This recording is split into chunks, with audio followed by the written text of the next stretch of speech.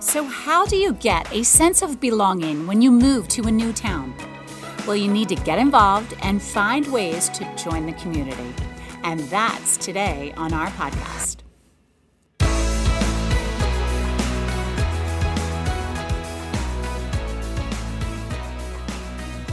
Hey everyone, it's Karen G. from the Tower Hill Communications team.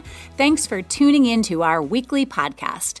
You can listen here each week to catch up on our latest sermons, and we hope that what you hear inspires you to want more so that you'll continue on your own personal faith journey.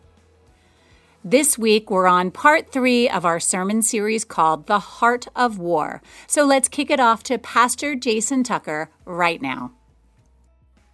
Good morning, Tower Hill Church Online. I'm Pastor Jason. It's great to be with you again today as we are in the final part of this 3-part sermon series called The Heart of War, How Deeper Surrender Can Lead to a More Complete Victory. I hope that over the last couple of weeks, this has been an encouragement to you in your faith, because I know for a lot of us, we feel like, hey, Jesus made me new. Why don't I feel like it? Why am I not getting any better at this Christian life? Or maybe why am I getting worse? It seems like maybe years ago when I first came to know Jesus, I was in such a better place in my relationship with God, and I keep messing it up. Is there something wrong with me? Or is God penalizing me? Or maybe I'm just not cut out to be a follower of Jesus. And of course, we know that those are lies. That's not it at all. It's just that struggle, because we still have the capacity to sin. We still run into our sin and the sinful effects of other people and circumstances in a broken world. And so just because we're struggling, or maybe we feel like we're not as close to God as we should be, doesn't mean that we are disqualified from following Jesus. We know the Apostle Paul struggled with sin, and he struggled with things in his life that maybe shouldn't have been there. And he talks about it quite candidly, like here in Romans 7:15. I do not understand what I do. For what I want to do, I do not do, but what I hate, I do. And I think sometimes the reason we get thrown off is because we think the Christian life is very all or nothing. And sometimes this gets us into trouble. And that's why we love looking back at this book by Pastor Lane Adams called How Come It's Taking Me So Long, or How Come It's Taking So Long for Me to Get Better? And he wrote it as an encouragement for folks, and it turned out to be a big encouragement in his own life. He says that what he discovered changed his life, and that was, as he was thinking about his experience in the Pacific Theater in World War II, he saw a lot of parallels with the Christian life. For more on that, I'll encourage you to go back and listen to the last couple of weeks as I unpack that a little more.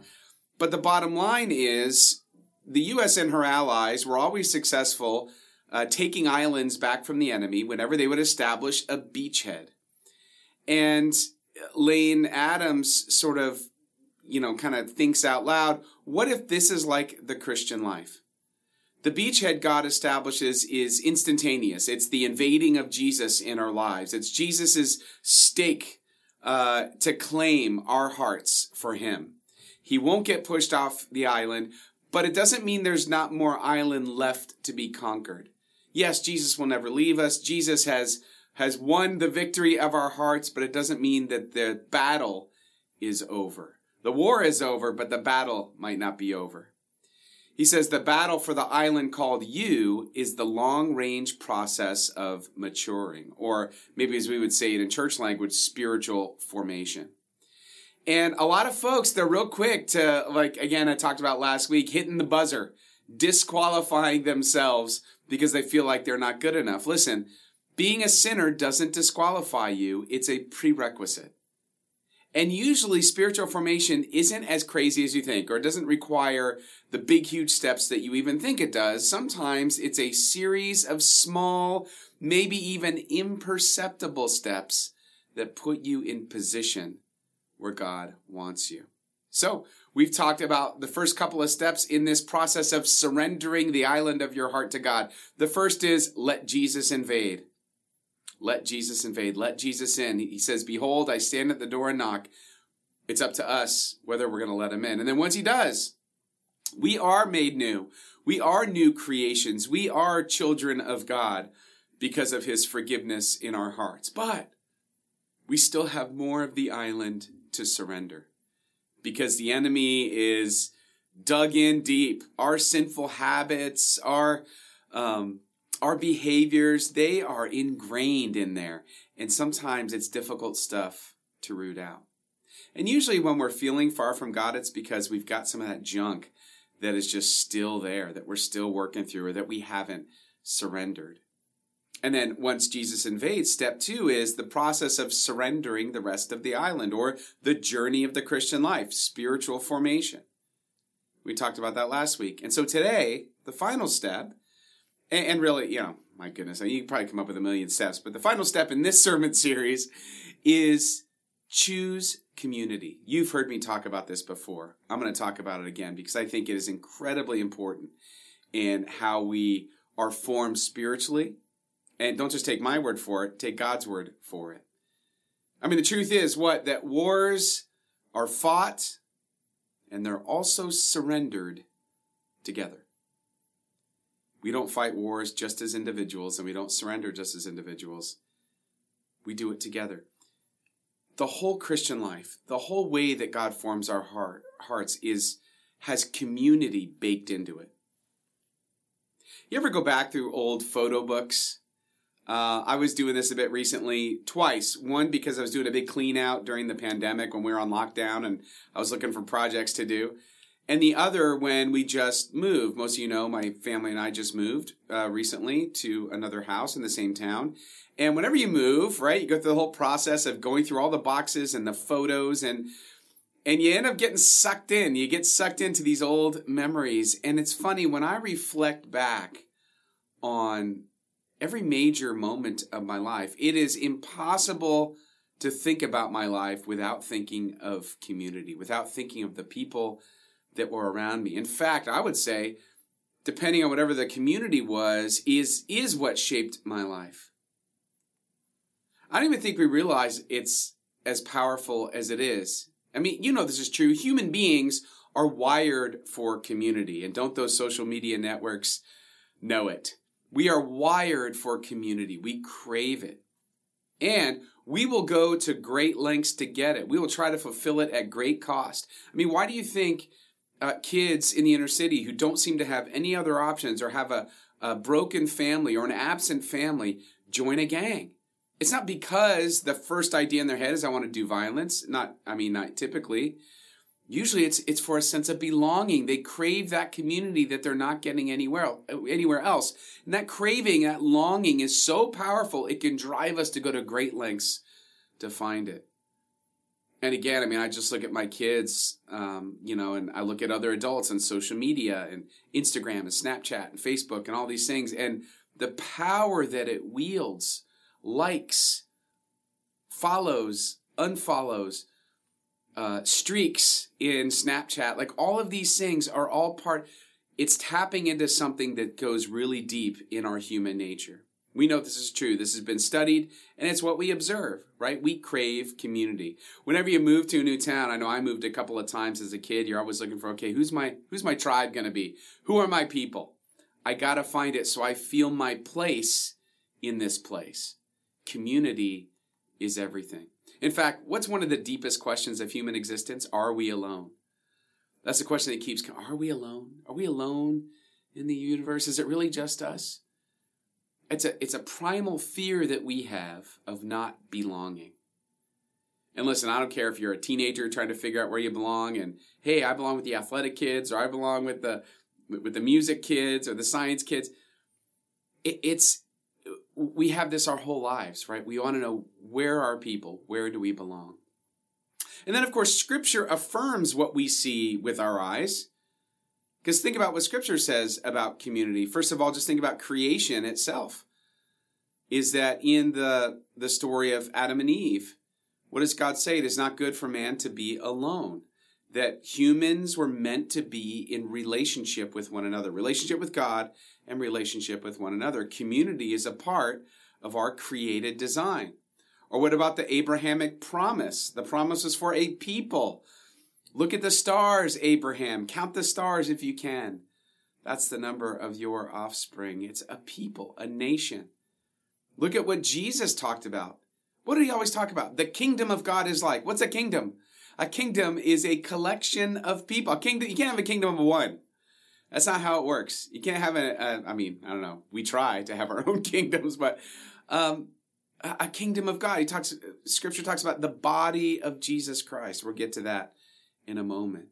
We are hardwired for community. So both experience and Scripture affirm our longing for community. You ever wonder why? Why are we wired this way? Why did God make us this way? A scientist might say, well, it's protective instincts. Over millions of years of evolution, we realized that we needed to stay together, to huddle together, so that, we could be safer. A sociologist might say something like, it's our desire for acceptance. And what we realize is the reason we're wired for community, if you're looking at it from a Christian perspective, not to ignore nature or science or anything like that, but from a Christian perspective, a theological perspective, why are we wired for community? Because we are made in God's image. And what is God but living, breathing community? Father, Son, Holy Spirit. I love this painting. I always pull out when I talk about the Trinity because I find it so powerful. It's a painting by Rublev, and it's of the Trinity. And if you notice, it's Father, Son, Holy Spirit around a table, but the open end is facing us. That God is God 3 in 1, living, breathing community is inviting us in to be community with him, with the Father, Son, and Holy Spirit. I know the Trinity is super confusing, and you've heard it explained lots of different ways. Maybe you had a Sunday school class and they talked about an egg, right? An egg, it's got 3 parts, but it's still one egg. It's got a yolk and a white and a shell, but it's all together. And maybe that's a way of thinking of the Trinity. Or maybe H2O. H2O can be liquid, solid, gas. Still H2O, just 3 different ways of being. There are all sorts of ways of trying to get our heads around it, but really it's one of those things that's kind of a mystery. But what we do know, and what Scripture is very clear on, is that we believe God exists as 3 persons in one being, Father, Son, Holy Spirit. And this is what we would say theologically, without confusion, right? So you don't kind of confuse the Father with the Son or the Son with the Holy Spirit. Without division, you can't pull one apart and from the other two. They're all together. Separation or change. 3 in 1, 1 in 3. I think this is helpful too when you think of things like, and this is just kind of an aside, but you think about our view of communion, say, for example, versus the Catholic view of the Mass. Is they believe that the Catholics would believe that the elements actually become the body and blood of Jesus Christ. And that presence is with you as you receive the host. Now, what the Protestants would say is, no. The bread and the wine is still bread and wine. But Jesus is present because the Holy Spirit is in the elements. Again, you can't separate them. So whatever the Holy Spirit does, Jesus and the Father are doing it along with him. So yes, Jesus is in the elements because the Holy Spirit is. Jesus is in us because the Holy Spirit is in us. And that kind of helps you maybe understand a little bit about how the Trinity sort of functions in our relationship with God. But the bottom line is this: God has invited us into community with him. But as we know, sin broke that community. You've heard there is no I in team. There's a big fat I in sin, and it's right in the middle, right? What is sin but the decision to reject community and be our individual gods? So sin has damaged that relationship. We need to be restored. And so that's why from the moment we're born, we have this spiritual longing. We crave restorative community with God and with one another because we are made in God's image. If God is community and we're made in God's image, we also crave that community that we lost because of sin. And just as an example, I would say this is why during the pandemic, I think many struggled with mental health because of the isolation, the absence of community. When we live without community in our lives, I don't know how else to say it. This isn't particularly spiritual, but we get weird. right? We start thinking all kinds of stuff, and we have nobody to pull us back. We have nobody to encourage us, to pick us up when we're down. We have no one to celebrate the journey with, no one to grieve the journey with. When we miss out on community that we find in God and therefore with one another, we struggle, we suffer. Jesus conquers sin for us so that we can rejoin the community of God, including one another. So, 1 Corinthians 12, just as a body, though one has many parts, but all its many parts form one body, so it is with Christ. For we were all baptized by one Spirit, so as to form one body, whether Jews or Gentiles, slave or free, and we were all given the one Spirit to drink. Even so, the body is not made up of one part, but of many. Now you are the body of Christ, and each one of you is a part of it. That's always kind of a mystery, but it's a really powerful example about how we are all connected in community together. We are in community when Jesus forgives us, when Jesus invades the island and we surrender to him. We have community with God, fellowship with God, because sin is eradicated, is forgiven. And we are able to have true community with one another. And throughout Scripture, the community of God is described as a body, interconnected, interdependent, and good for all. Like, it's good I have an arm. The arm ends up benefiting the rest of the body, so on and so forth. But I would say this, not all community is exactly the same. I think the community of Christ is different. In fact, it's in my opinion, through my experience, I mean, you might agree, you might disagree, but it's my opinion that you're never going to fulfill your longing for community until you find it in the body of Christ. It doesn't mean you can't have friends apart. Of course you can. You can't have good community experiences. Of course you can. But that longing, that deep longing, when you find it with other followers of Jesus, it's just different. As the kids say, it hits different. Here's from Ephesians 4. So Christ himself gave the apostles, the prophets, the evangelists, the pastors and teachers to equip his people for works of service so that the body of Christ may be built up, until we all reach unity in the faith and in the knowledge of the Son of God and become mature, attaining to the whole measure of the fullness of Christ. Then we will no longer be infants tossed back and forth by the waves and blown here and there by every wind of teaching and by the cunning and craftiness of people and their deceitful scheming. Instead, speaking the truth in love, we will grow to become in every respect the mature body of him who is the head, that is Christ. From him the whole body, joined and held together by every supporting ligament, grows and builds itself up in love as each part does its work. You notice what it's saying there is that we actually can't achieve maturity as Christians unless we are doing it in the body. I guess it's sort of like a team, right? You can be an individual member of a team, but it's all about the team working together in order to play the game. You can't do it by yourself. You got to do it alongside one another. And each of us has a role to play. I'd also say this. I think God's individual plan for us, like as we're on this journey of faith and we are surrendering the island of our hearts to God, I think God's plan and path for us is discovered in community. It's not just sort of like all by ourselves. It's discovered in community. As we are doing life with other people, it's discovered in community. It's sort of like in every superhero story, it seems like there's a moment when the hero is in terrible trouble. And there always has to be somebody to come alongside him or her and say, remember who you are. You are more powerful than this. You can overcome this. You are the person who can do it. They always need somebody from the outside to encourage them, to remind them of what is true. And this is true in the Christian life. I feel like we need to walk alongside each other and be like, remember who you are. Jesus has taken the beachhead. You are a new creation. You are not that old person you once were. Don't believe the lies that people tell you. Believe the truth that God has told you.